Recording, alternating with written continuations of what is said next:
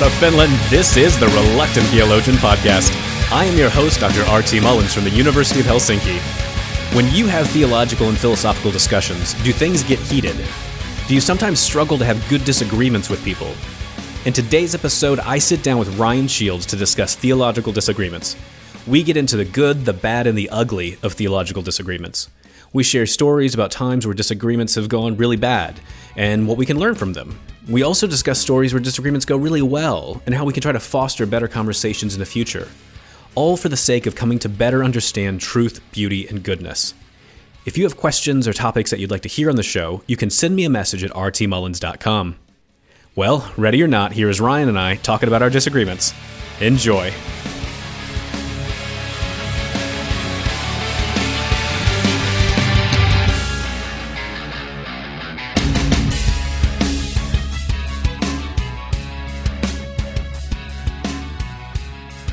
So listening to your podcast episodes with Richard Rice, I'm just disheartened over how many evangelicals have disparaged or dismissed something like open theism. Like in some ways, it reflects what I've noticed in some classroom discussions at my mostly Reformed seminary.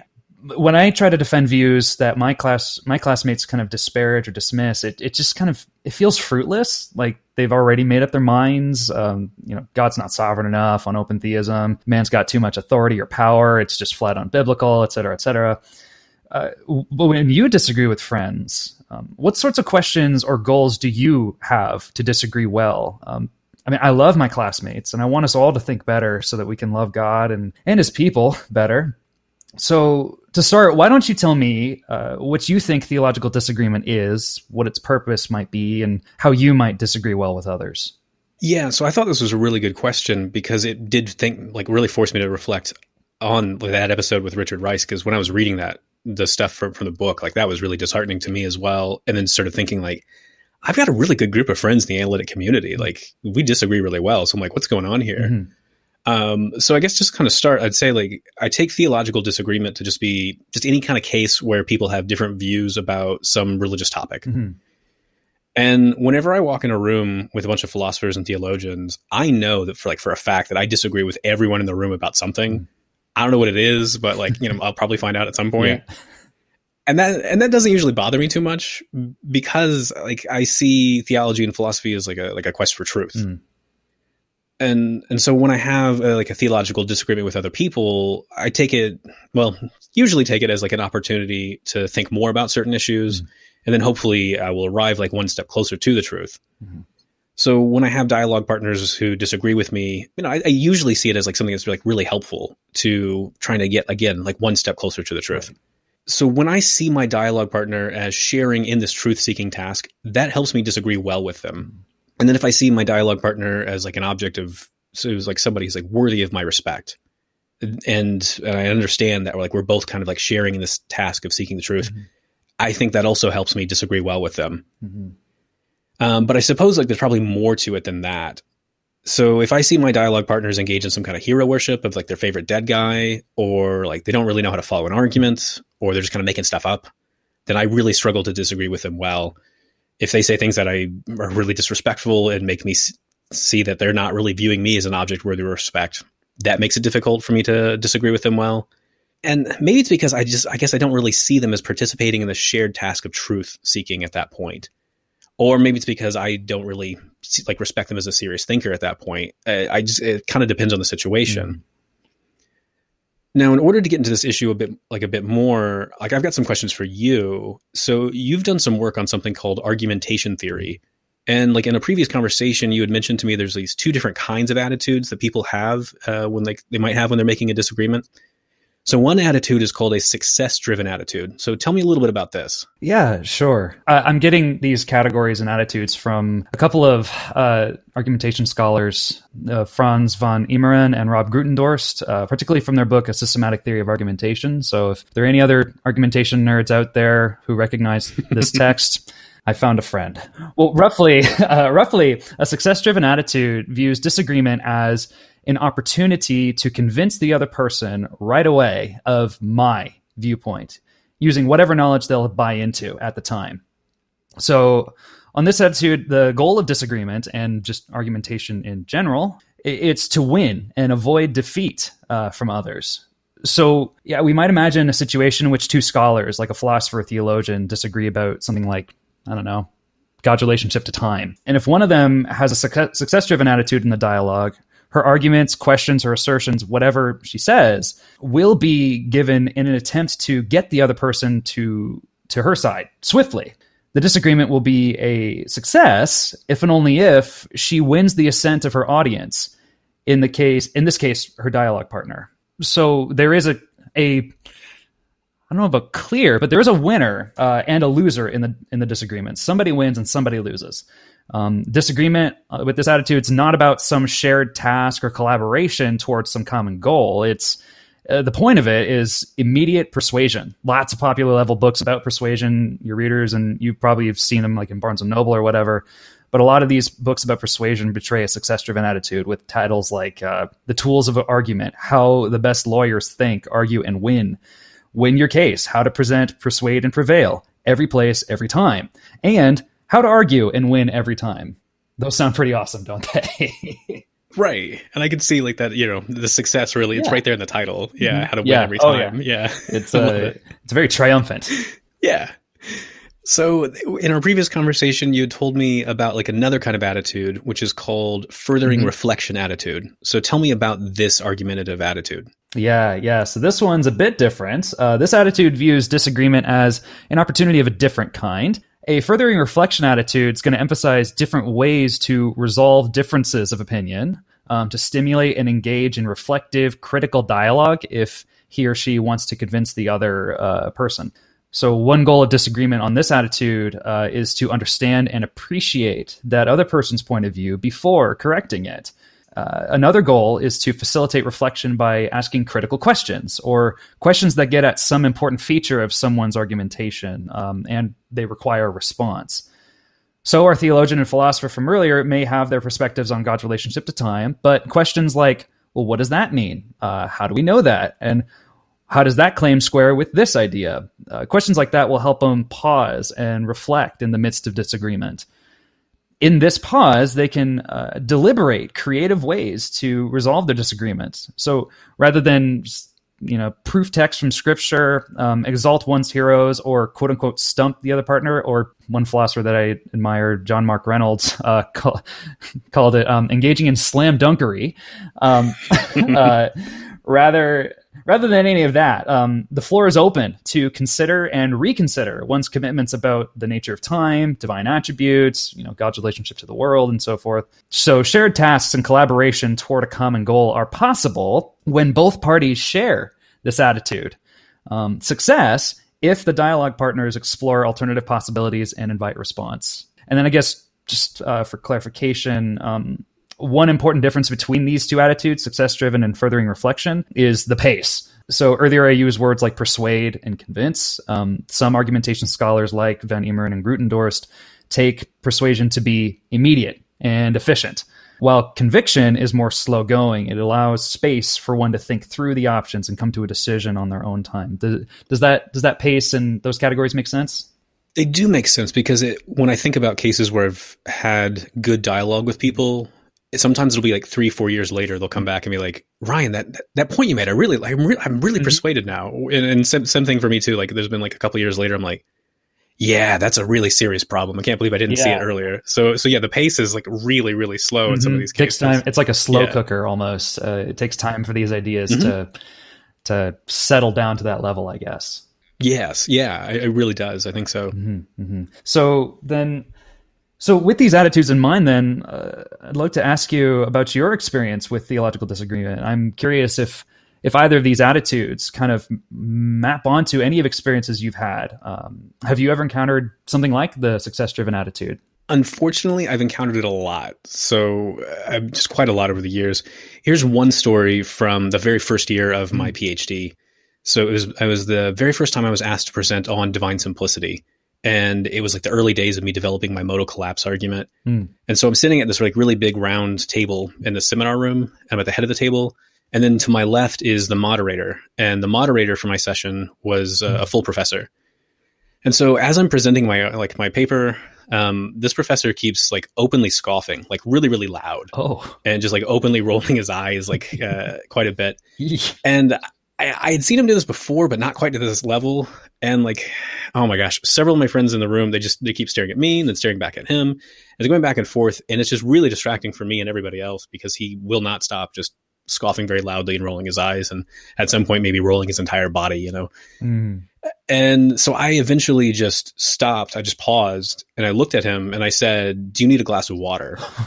Because I didn't know what else to do. Oh gosh! And he just kind of goes, "Well, it's it's your paper, so you keep going." and I was not expecting that kind of response, but I was like, "Yeah, I know, but if you need a glass of water, there's a jug of water right there in front of you. Go right ahead."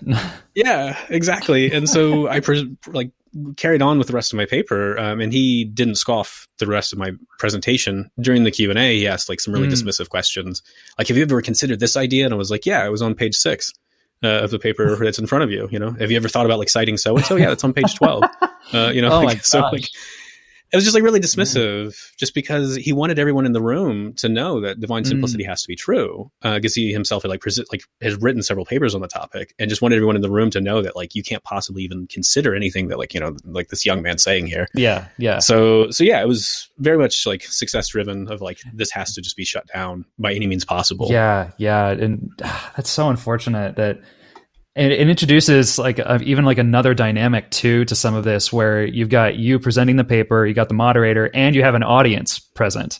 So there's like a multi-agent dynamic. It's not just one person to another, but it's like you've got one person to another who with a third participant kind of watching that exchange and being influenced by that exchange. And it's just amazing how even small gestures like a scoff or eye rolling or crossing your arms will just it really aborts opportunity for reflection in that moment.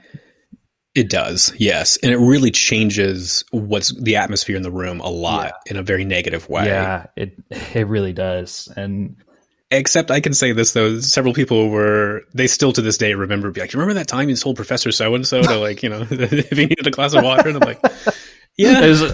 Yeah, that was a good one. Yeah, that was like, now it's kind of down in the history of Mullins as a sort of rejoinder. I guess, yeah. Oh my gosh. Well, so then coming back to something you mentioned earlier, you also mentioned hero worship in theology. So this is an interesting term. What do you mean by that? And maybe if you can give an example or two, that'd be helpful as well. Yeah. So I see a lot of this with different thinkers like Karl Barth and Thomas Aquinas. Uh-huh. And so the idea here is like, if you try to criticize either of them, like their fanboys will just jump on you immediately and just tell you, you just need to read more Barth. You need to read more Aquinas. Mm-hmm, mm-hmm. Yeah. And the idea is like somehow like no one could possibly disagree with Barth or Aquinas and have actually understood them. And so I noticed this, like it took me a couple years during my PhD to identify what was going on, but there's this underlying assumption that like if you understand what they're saying, then it just necessarily follows that you agree with them. Yeah. And I find this really weird, but I encountered it all the time. And so here's one of the main ways that I've encountered this. So like Augustine, Peter Lombard, and Thomas Aquinas, just like for an example, like they deny that God is really related to the universe. And then when you read a lot of people during the 20th century and then the early 21st century, there are a lot of theologians who just like, they pick up on that and they reject it. They're like highly criticized. And they just because they found the denial of like real relations. They just thought it was outrageous. They just thought it was out of step with the idea of like this omnipresent God of Christianity. Right. And, when I first encountered that, I thought like, this seems weird, but okay, I don't know what's going on when I was a student. But most of the time when I see this, like, this sort of like objection raised, I'll see like a Thomist respond to the criticism. And what the Thomist does, they'll just reassert the doctrine of no real relations. So you get this weird kind of situation where they'll just like assert like, well, you just don't understand the doctrine of no real relations is what they'll tell you. And then they state the doctrine in sometimes almost the exact same way that the objector did. Yeah. And then they pretend like somehow that like avoids the objection. And I just find that odd. So you get a dialectic like this. So like the critic will say, Aquinas affirms X, Y, and Z. And well, X, Y, and Z entails a contradiction. And you're like, okay, I get an argument. And then the Thomist will reply, you don't understand anything. Let me give you this lecture on Thomas Aquinas. And then they're like, Aquinas did in fact affirm X, Y, and Z. And then I'm just sitting there going, well, yeah, I know. Like I know he affirms X, Y, and Z. I told you that. And then I told you it entailed a contradiction. Can you please remove the contradiction? It's getting in the way. Like, it's getting in the way here. Come on. Like, and so what I see here is like, it's just like this very, like, they're just not even interested in removing the contradiction. And it's very frustrating. It doesn't advance the conversation. Here's another kind of like example that I see a lot of this. Like, I'll get this sort of like rhetorical reply where someone will say, do you really think that you are so much smarter than Augustine or Aquinas? Like, you just cannot say that they're wrong. Like, if your objection is really a problem, like, they would have noticed it. They didn't notice it, so your objection cannot be a problem. I have seen this for every single like medieval thinker. I've seen it for Barth. I've seen it for like tons of different people. Like, and so there's something like odd here. So like the accusation is that like somehow like you're being arrogant if you think you could disagree with like the ever infallible Aquinas, Yeah. Yeah. And I'm like, okay. And I think this is a weird assumption because it's treating Aquinas like it's treating him that he's so incredibly omniscient that like he could have just anticipated like every possible objection. Yeah. Like Aquinas is like he's this god among men. Like he's this like sort of like superhero. He's got these like these special powers of like argumentation and just seeing the truth. And so that's where I want to say that's hero worship. Like they're making him out to be something that he himself would reject because Aquinas didn't think he was infallible. He didn't think he knew everything. Like he considered objections. And so the idea that like, well, if I come along and go, well, like, no, I treat him like he's infallible. And like, how dare you question him? I'd be like, Aquinas himself would be like, yeah, question me. Yeah. Ask a question. And I'll give you a response. I'll give you, I'll be like, you gave 4 objections. Here's my response to each one. Like that's how we do things in the scholastic method. Like he'd welcome that. Right. He would. I think he would. And so that's why I think this is odd when I see this response. But what's ultimately frustrating is what it's doing is it's just completely dismissing any objection you give. And it just doesn't even really consider the objection. So it doesn't advance any conversations. You're just kind of insulting people. And it just ends there. In a way, it's sort of that move, that speech act, almost in a way of just reiterating or reasserting something from Aquinas, Barth, or even Anselm. As awesome as Anselm is, I enjoy Anselm quite a bit. But just that gesture of just like, let me tell it to you again. Almost, it almost treats their witness as axiomatic. Is like, just let me just stick it out here again. Like we agree that they said this, so we're going to treat it like an axiom. We're just going to plug in the calculus again. And we're going to get the same result. And it's like, yeah, if we get the same result, but just because they said it doesn't mean we can treat it like an axiom of sorts. They probably would not have treated their work as such. I can't imagine Anselm's prayers and meditations he would find it very attractive to his work being cited in that way. Yeah, especially because what you see with Anselm is you see him laying out like, here's my prayer. Yeah. I hope this argument's good. Yeah, I hope you find it convincing. And I like that because I also see that in like Scotus. I see that in a lot of the like Cappadocians where they'll just say, here's my argument. Consider it for yourself and tell me if you think it's convincing. Yeah. I think it is. I think it's great. Yeah. But let me know if you think it's that way. And so I'm like, okay, well then I'm gonna be a good philosopher and do that and go, I'll consider your argument and tell you what I think about it. You almost get this very strange you see almost evidences of a furthering reflection attitude in some of these medieval thinkers being used in a success-driven attitude. Yes, that's very accurate. It's really unfortunate. But that does help me get a clear view of what you mean by hero worship. And I mean, Lord knows, Luther and Calvin were my heroes at one point. I'd like to say I learned better, but maybe not. I'm still falling, so we'll leave. I mean, because I want to say, like, have your heroes, have admiration for them, but see them for who they really are. Is the main takeaway from this? Like, don't give them superpowers. Don't make them seem like they're infallible. Because I especially with like a case like Calvin or Luther, where they're so quick to say, "Oh, worm that I am," treating them like they're infallible. I think they would be like, "I told you not to engage in idolatry. What are you doing right now? You're engaging in idolatry." Luther's going to break out his shorter catechism, and he's going to say, "I'm going to show you which commandment you're in danger of right now." Oh gosh. Well, then there's something else that you mentioned earlier as well that I wanted to come back to. That Mm-hmm. you said that if someone's just making stuff up, you struggle to respect them at that point. Does this happen to you often? And if so, I guess what are your tells where that's going on? Mm-hmm. So surprisingly, yes, like this does happen a lot. Like, I don't know how many times I have encountered people just making up church history, like when I've been presenting arguments, or just putting incredibly weird words into my mouth. Mm-hmm. So here's some different examples of this. So I once gave a talk on the Trinity and divine temporality.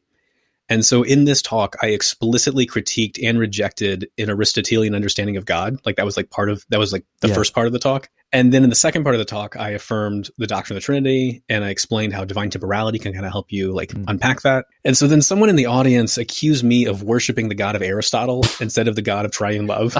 And so like, and this guy was like, he was really condescending about it too, the way he said it. Like he like even like kind of like there's like hand waving, and then you actually like physically see someone like waving their hand at you. And I was like, okay. And so this was, it wasn't the very first academic talk I'd ever given. It was the second one. So I was not very used to just this in general.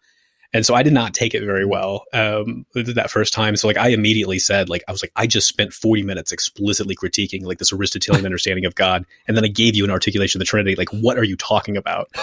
I was pissed. Yeah. But that day I had a good moderator. And so the moderator, like, he was just stepped in and he's just like, these are good questions. Like perhaps, as we take some other questions in the audience, like we'll get to, deeper into these issues. And so I was just like, okay, cool. Like just take a breath and chill out for a second. Just breathe. Yeah. So I've gotten kind of better at like when I get a bad question like that or something like really condescending like that, I'm like, okay, like, I can handle it more now because I anticipate it now. So here being a case of this. So I was giving a talk in Greece. I was in Delphi, so giving a talk there on the incarnation. And so I was like unpacking some ideas from the early church fathers, and I offered some like direct quotes from people like Origen and Apollinaris and Cyril. And this one woman in the audience, during the Q&A, she asked me a question, and she actually just accused me of making up the quotes. Oh. Yeah. And I just, just kind of politely disagreed, and then read the quotes verbatim again, and then, said, here's the source that I'm getting them from. And that did not make her happy in the slightest. And so she like started like whispering something, the person next to her. And I didn't know what she was saying exactly at the time, but it was one of my friends she was sitting next to. And so apparently she was saying some really, really nasty stuff about me. And I could tell just from like her, how quickly, just immediately, like, she was like, like instantly. And so I was like, whatever she's saying must be terrible. And I got confirmation it was. But what I did witness is like almost instantly was my friend sitting next to her just said, "You're being rude." And he said it like, not at a terribly loud volume, but I could hear it. Oh my god! And then he turned his back on her, and so that was really funny to watch. But I'm in front of the entire audience, so I can't laugh, I can't giggle. Like I got to be like, I'm really paying attention to what you're asking over there. Yes, I'm not paying attention to this woman getting a cold shoulder now at the moment. So I had to keep a straight face. So I imagine it's hard to do. It was because it was so well deserved to hear that you're being rude, but yeah. So I guess so I've had like other people like in other like academic settings at different cases. This one happened at a different university. I was giving a talk on, I can't remember what the talk was on actually now. But I remember that's right. I was on divine simplicity. I'd been asked to give a talk on this, and some guy asked me some question. I gave a response, and he's like, "Well, you're just an atheist." Oh, what? And I didn't know what to say to that. And I was like, I kind of thought I was affirming the existence of God. And I asked him for further questions, and he didn't know how to elaborate it. And then the moderator was like really wanting like to move on quickly, because he was just like, this is just outrageous. We got to get on with this. Another time I was at a different workshop. This one was in the States. And this guy was working on the incarnation. So I was like really excited about his dissertation. I was like, oh, how do you deal with this? How do you deal with this? Like I was really curious to hear all about it. And he asked me if I was even Christian. And me and the guy standing next to me were like, okay. And he changed his attitude. He's like, I mean, what kind of Christian brother are you? And I was like, well, here's my denominational background, and so I let it go, because I was used to hearing a lot of mean-spirited things. And so I think he realized he had stepped in it. And so he just let it go. And we both just pretended that he never did that. So it was like, well, except here I'm talking about it now, but, it's part of history now. The unreality of the past. Exactly. You're getting your philosophy times. There you go. Here's one final example. This is from the peer review process. So you'll probably always hear people like academics online complaining about reviewer number 2. Yeah. And it's true because like sometimes the referee reports, they're absolutely wild in what they say. And so I've had people make up quotes that are nowhere in my paper. And I've had people tell me that I'm making up church history or that I'm making up things that classical theists say. And it doesn't matter that I'm like directly quoting people. Like I'll still like get accused of making stuff up. And so like my wife, like she didn't understand this until we wrote a paper together. This was a paper that we were working on open theism and molecular biology.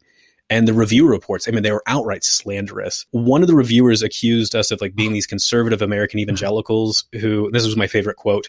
He said, quote, "Right as if Darwin never happened." And then he accused us of not understanding biology. And so like my favorite part of this referee report was when the reviewer accused us of engaging in like neoliberal economic politics. And I don't know where so it was bizarre. So you've got like all this sort of stuff going on here because we never even mentioned economics because we don't do economy stuff. Like that's not us. So either like we're a bunch of like American fundamentalists who deny evolution. So our paper needs to be rejected on those grounds, but yet we're also somehow these neoliberals. So our paper should be rejected. Yeah. And so this is just like, it was just outrageous. Now to give people like context, like my wife's Italian, so she's not an American fundamentalist because she's never once lived in America and doesn't understand what fundamentalism is. She doesn't even understand what evangelicals are because she grew up in a Catholic church. Gotcha. She didn't meet like a lot of Protestants. So she just doesn't understand these ideas. It just made no sense to her. And then also she's like an actual molecular biologist. So she was pretty pissed off when someone accused her of like denying evolution, especially because like in her paper, like her portion of the paper is her like literally describing evolutionary mechanisms, like in a lot of like nitty gritty detail. And so we're just like, wow, what is this? Yeah. So whoever like was reviewing this paper, like they just didn't want it published. And like they were just literally lying about the content of our paper.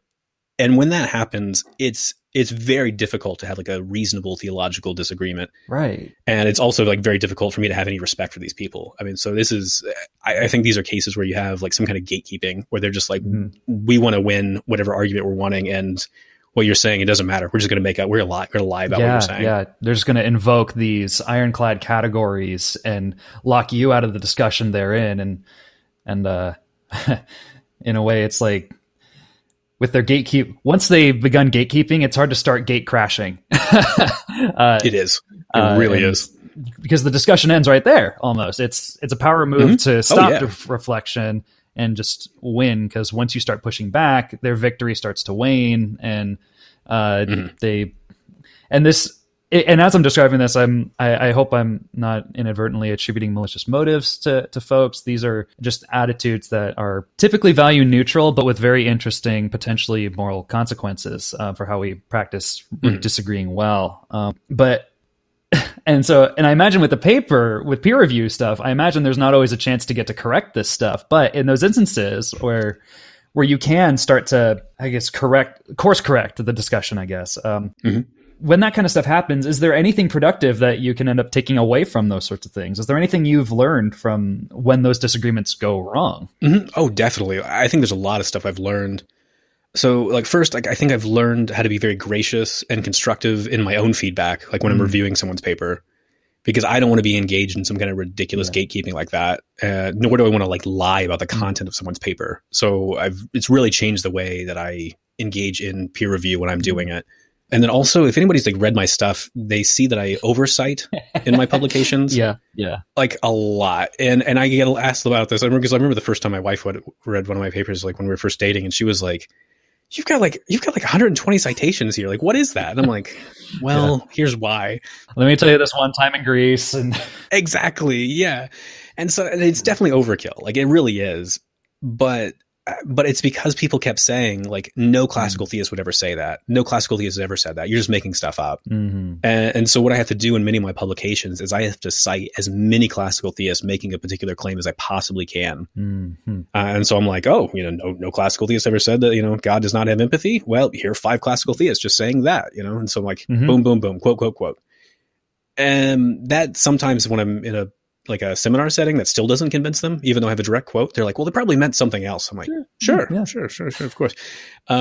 But it's changed my writing style, I think, and it's really helped me dig deeper into the classical tradition. And so I think it's helped me develop new arguments, and I think it's really helped me a lot gain a better understanding of the entire classical tradition, because it's really forced me to go, did they really say that? Okay, let me look through and like, okay, well, they are saying this. Ooh, here's a bunch more people saying this. So it's giving me this more robust picture of what's going on. Yeah.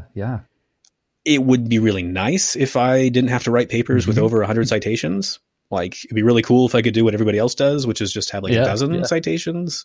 Maybe someday in the future, people will just accept what I have to say when I'm quoting people. You won't have to work so hard to win their... Oh my God. It would make me so... Yeah, I could have like twice as many publications out by now if I didn't have to do that. But, whatever. So it's good to go slow, I guess, with publications. So that's one thing, though, I guess, that I've got from this. Here's another thing I've learned. I think it's helped me present my ideas better, and it's helped me anticipate a lot of dumb responses. And I think I'm better prepared to cut off really silly disagreements than I was before, which I think will hopefully lead to more fruitful dialogue in the future. So I can anticipate, here's the things people get hung up on. If I can address it up front, then when the Q&A comes around, we can actually reflect on the real stuff, the really real substantive disagreements. Yeah. And I think that's really good. And then I guess here's perhaps the most important thing. It's led me to listen more carefully to people's disagreements and criticisms. So are the objections that people are throwing around, are they actually worthwhile objections? Are they simply engaging in empty slogans like divine simplicity or atheism? Are you actually treating people that we disagree with? Are we doing that in a respectful manner? And so those are the kind of questions I start asking now. And it's really helped me view all sorts of people in a very different light. So I've come to see that some people who pretend to be championing the faith, they really think they are the champions of the faith. Some of them I'm like, you're just jerks. There's no two words way about it. You just are. And then others who have been accused of being heretics, I get to know them and get to see their work. And I'm like, well, these are actually really humble and faithful people. Yeah. And then it's also helped me give a much deeper appreciation for people like William Lane Craig, who they go into these debate contexts and they have all sorts of wild accusations thrown at them all the time, and some really ridiculous questions, and somehow are able to keep their cool. And I'm like, I'm not there yet. I'm getting close, but I'm not there yet. So hopefully one day I can, continue to keep my cool.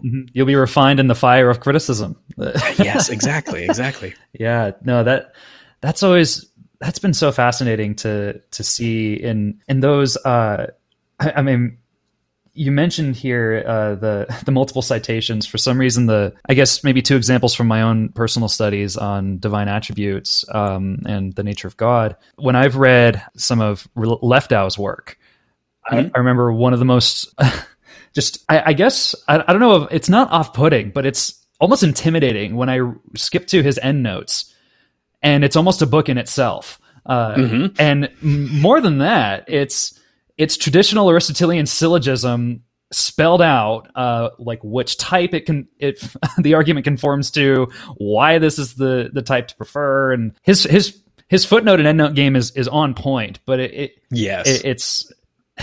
but it also means that he's got, it at least looks like he's got a lot more sources.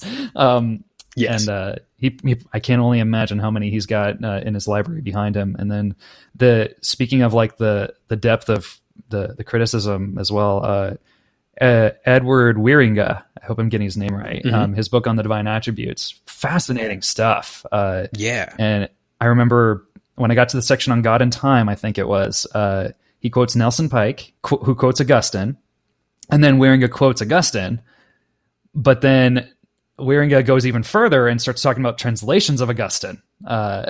Yes, I remember this. Yes, yeah. And I was like, okay, I'm not there yet, but it's just those questions of, maybe he meant something else by this. Maybe there's a linguistic concern there to, you want to do Augustine justice. Right. But also it's at this point, what's kind of happening in the argumentation chain is you've got your main claim that you're working with, and then you got subclaims that are kind of going behind that, where the question is no longer ultimately the question is whether these claims support the conclusion, But now you've got additional questions kind of buttressing the subclaims that you're moving the discussions like, okay, you've made this subclaim based on Augustine. Well, let's talk about Augustine for a second. And it's almost a really fascinating demonstration of just argumentation chaining, where you've got this appeal to the authority. Is this legit? On what grounds is it legit? And so those are just a couple of examples that seem to comport with going beyond the sloganizing and going beyond just mere like, oh yeah, you're an atheist because you deny divine simplicity. And yeah, I'm still admired about William Lane Craig that he can just keep his cool. Like, I don't think I've ever seen him get like riled up in these contexts. I've seen him get spicy. I can't because I can't think of a case where I've seen him get really riled up. I can think of some cases where it seemed like he should have, but like he just responds, and I'm just like, how are you able to do that? That's crazy. Yeah, and it's almost like he's got like all of his he's got his like his sources just chilling out right next to him, and he'll just calmly pull those out. And I remember in a debate he did with Rebecca Goldstein and Jordan Peterson on the meaning of life. He pulled the Steven Pinker card and just stared at Goldstein as right after he read it. He was like, yeah, that's a quote from Steven Pinker. And I remember just the atmosphere changed. It's like, ooh, that's, as my Greek professor would say, that is spicy. Yes. But so those are some examples of, where discussion goes wrong and, what you've kind of gained from all that. What about cases where theological disagreement's gone well? Like they model that furthering reflection attitude. So there's, I'm currently at the University of Helsinki, and the Helsinki Analytic Theology workshops, those have been great from the start. So everybody has to read the papers ahead of time. And then like when you're up to present, you just kind of give like a short, like 10-minute presentation to remind everybody this is what my paper is about. And then everybody's just there to like grill you for like the next hour. Okay. Like, cause they've all read ahead of time, like your paper. And so you're just on the hot seat for quite a while. And the quality of the questions and the discussions, I've always found to just be absolutely excellent. So here would be a case in point. So my handbook chapter on classical theism for the T&T Clark Handbook of Analytic Theology. So I presented that at a different university, and the first question I got was, why did you write this? Maybe we could find somebody else to write it. And so we had a 5-minute conversation on maybe the editors could get someone else to write this. And I'm like, okay. Whereas I present that at Helsinki, everyone's like, this is excellent. You've got these different objections here. Let's see if we can find a way out of these objections to classical theism. And that's what we're doing for like an hour and a half. It's just like, boom, boom, boom. Can we figure out a way to get out of these objections? It was excellent. Everything in the Society for Philosophy of Time, they do an annual God and Time workshop. Those have been always such high quality stuff. The last one was in Switzerland. And I remember these, there's quite a few Italians there. And so Aldo Frigero was there, and I remember him just getting like really passionate at some point, like during my Q&A. Everybody's asking these amazing questions. He's trying to explain something, and I'm like, I'm just not fully understanding. He's like, do you mind if I get up and write some stuff on the whiteboard? And I'm like, yeah, go for it. And he just like starts writing out like all these logical syllogisms to try to explain, like, here's the semantics you need for this in order to solve this problem. And I was like, I'm just sitting there taking notes to try to like grasp everything he's saying. And that's the attitude in the room, though. The attitude is, we're here trying to figure things out, and we're like going to be lobbing objections at you, but it's all to try to figure out how to make your argument stronger, how to consider like what you're saying in more deep ways. And then eventually like you will get a better paper at the end result. Yeah. I think it's excellent. The other kind of example I could think of is, so my mentor, when I was teaching at Cambridge, my mentor, Douglas Headley, he was really great to me that year. He had me speak at this place called the London Athenaeum. At some point, I'll have to tell you like the bizarre like place this is. It's this weird like elite gentleman's club. Club 33 from Disneyland or something. I don't know how to describe this. It was bizarre, so I'll have to tell that story another time. But like I get whisked away to the West Library of the London Athenaeum, and in the room are like Bill Wood is there, and that's when I got to first meet T.J. Mawson. And so there's like all these like really like cool like great people there. And I'm presenting, and they're all disagreeing with me, like, left and right, but it's just like a good conversation. It's friendly. They're asking really like pointed objections, but it made my work so much better in the end because we're all there to try to figure out how do we advance these discussions in philosophy of religion. That was the goal. So those would be some like cases where everyone in the room, they are trying to figure out slowly, methodically, how do we really get at what's going on here? How do we get at what's true? It's this patient poring over these questions, figuring out what stuff is going to refine, what's going to be helpful to create an excellent final product. It sounds like truth and excellence govern the work ethic in those contexts. That's awesome. It really is. Man, I love that. Praise God. And then, so, I mean, you mentioned a couple of societies and places you've been working with. What about just some particular examples of those wise, charitable, excellent, productive disagreements in your life, like in philosophy, theology, or elsewhere? So I've already mentioned TJ Mawson, and he's been on the show, and that's right, he addressed the question that you had sent in. Yeah. Oh gosh. I had to explain to him the reference to the mosh pit because TJ, like Tim doesn't listen to metal, but he thought it was hilarious. He loved that. But it's like Tim's like, he's a great example of someone who disagrees really well. Like he wants to know the arguments. He's got a good sense of humor about it. So he's great. Tom Ord, who I've also had on the show, like he's someone who is very humble, is really trying to think hard about a lot of issues and will take criticism very well, and he will give criticism very well. Yeah. My friend JT Turner, so he was doing his PhD at Edinburgh. He started his PhD the last year of my PhD. And it turned out we were just living down the street from each other. Nice. And so we got on like instantly as soon as we met, like hung out. And so he's someone like I could always just have a good disagreement with and come away, having better understanding of some issues or a lot deeper questions to ask. Yeah. Sam Liebens is somebody I worked with when I was at Notre Dame, and we've stayed in contact over the years, and have like, he's just got this great sense of humor and this great way of disagreeing with people, where I know he's not taking it personally, and he knows that he can lay out a big, like heavy devastating like objection to me, and I won't take it personally, or I will go, okay, I'll think about that for a while. Yeah. Like it's great. That's fascinating. Yeah. And then Catherine Rogers is someone who I've always really admired her work. And when I've given her some of my papers in the past, she gave me really good feedback. I remember the very first thing I sent her, it was the very beginning of my PhD.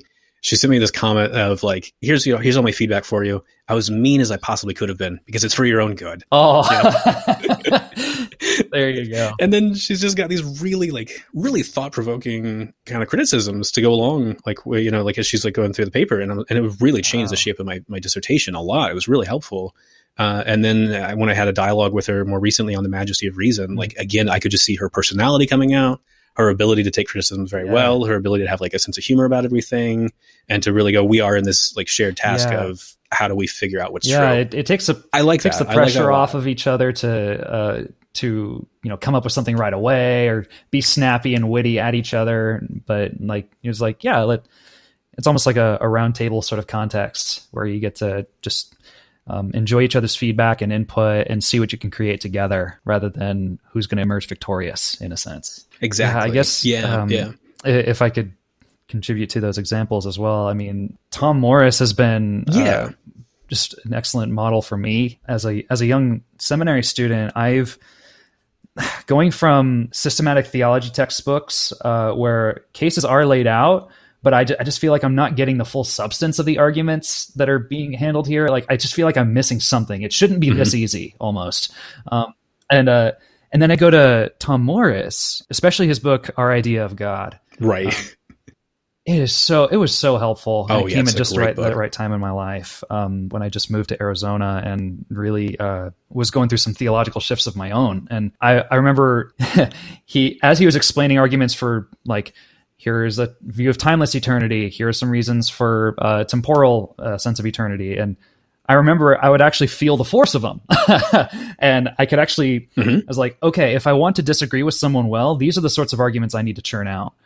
Because it's going to demand the best of both of us in this task. And God deserves our best, yes, if I can put it bluntly. And Tom Morris, he's been a really, really great influence for me in that, to see what's the best I can do to help us both here to love God better as we get better ideas of him and love each other better, just calling each other higher, I guess, to truth and excellence. And then Josh Rasmussen, I've seen his interactions on Capturing Christianity, which I know that you and now Dr. Stephen Nemesh. Yeah, way to go. Y'all have been on that show. But when I've seen Dr. Rasmussen on it, his posture has always been so open and so The best word I can describe his style is hospitable. He is so welcoming of whatever whatever his interlocutor might throw at him. He'll sit there for a second, and then he'll come back with just a simple question. And those simple questions really have big impact in the conversation. And they're not presumptuous. They are he is so good at keeping conversations productive, whether they're about something like necessary existence or just the quest for truth in general.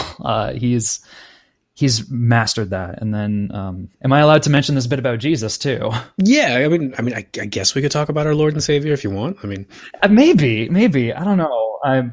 As a Christian, I feel a little bit uneasy invoking Jesus. Yeah, I guess.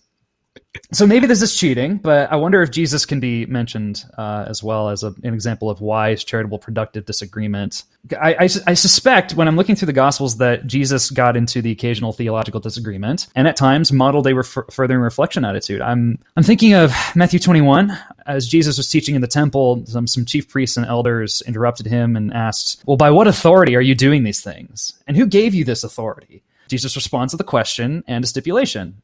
I'll ask you one question, and if you tell me the answer, then I'll also tell you by what authority I do these things. The baptism of John, from where did it come? From heaven or from man? Well, then the elders and chief priests, huddle together, and you imagine like the huddle together and discuss. Well, if we say from heaven, and then he's just going to ask why we didn't believe John. But if we say from man, well, then the crowd's going to turn on us, and we don't want that. That's not going to be good for anybody here, and especially not for us. So their answer, we don't know. So Jesus, true to his word, didn't tell him by what authority he did those things. And when I see an episode like this, I ask, well, what happened here? Jesus was asked a question and then asked a question in response. Then discussion ensued. I've heard in chapels sometimes growing up that we knew Jesus asked good questions because his questions stumped his audience. That for some reason they took that sort of huddling meeting as like slam dunkery. That because they couldn't come up with anything in response, that Jesus won, and that was a good question. And so by application, just ask questions that back people into corners. But when I look at this passage, though, and some others, I don't see intent to stump in Jesus' own question. I see a good question that inspired a dialogue about a significant theological issue, namely the source of Jesus' authority. I guess I just wonder, could Jesus have been inviting the elders and priests to further reflect on their concern about Jesus' authority to teach? And there are other examples of this, like these interactive parables that Jesus will sometimes give. But I don't know if you've got any additional thoughts on that. I don't know, because it does seem like in some cases he's shutting down conversations, but in other cases like this one, it does seem like he's like, yeah, like, go on, think about it for a bit. And it's like, is the question we still are asking to this day of like, well, whose authority did he have? Was it from man or was it from heaven? Like, and so like, that's it's a good question then with a good attitude of furthering this conversation. So I think you're onto something here. It does seem like a bunch of cases you see in the Gospels, they do look like they're trying to further conversations, ask people to reflect further on these issues. Well, Ryan, thank you so much for being on the show today, though. This has been an absolutely fascinating conversation. I'm grateful to dialogue with you, Dr. Mullins. Thank you so much for having me. And there you have it, another episode of the Reluctant Theologian podcast. Stay tuned for a series on God, time, and the Kalam cosmological argument.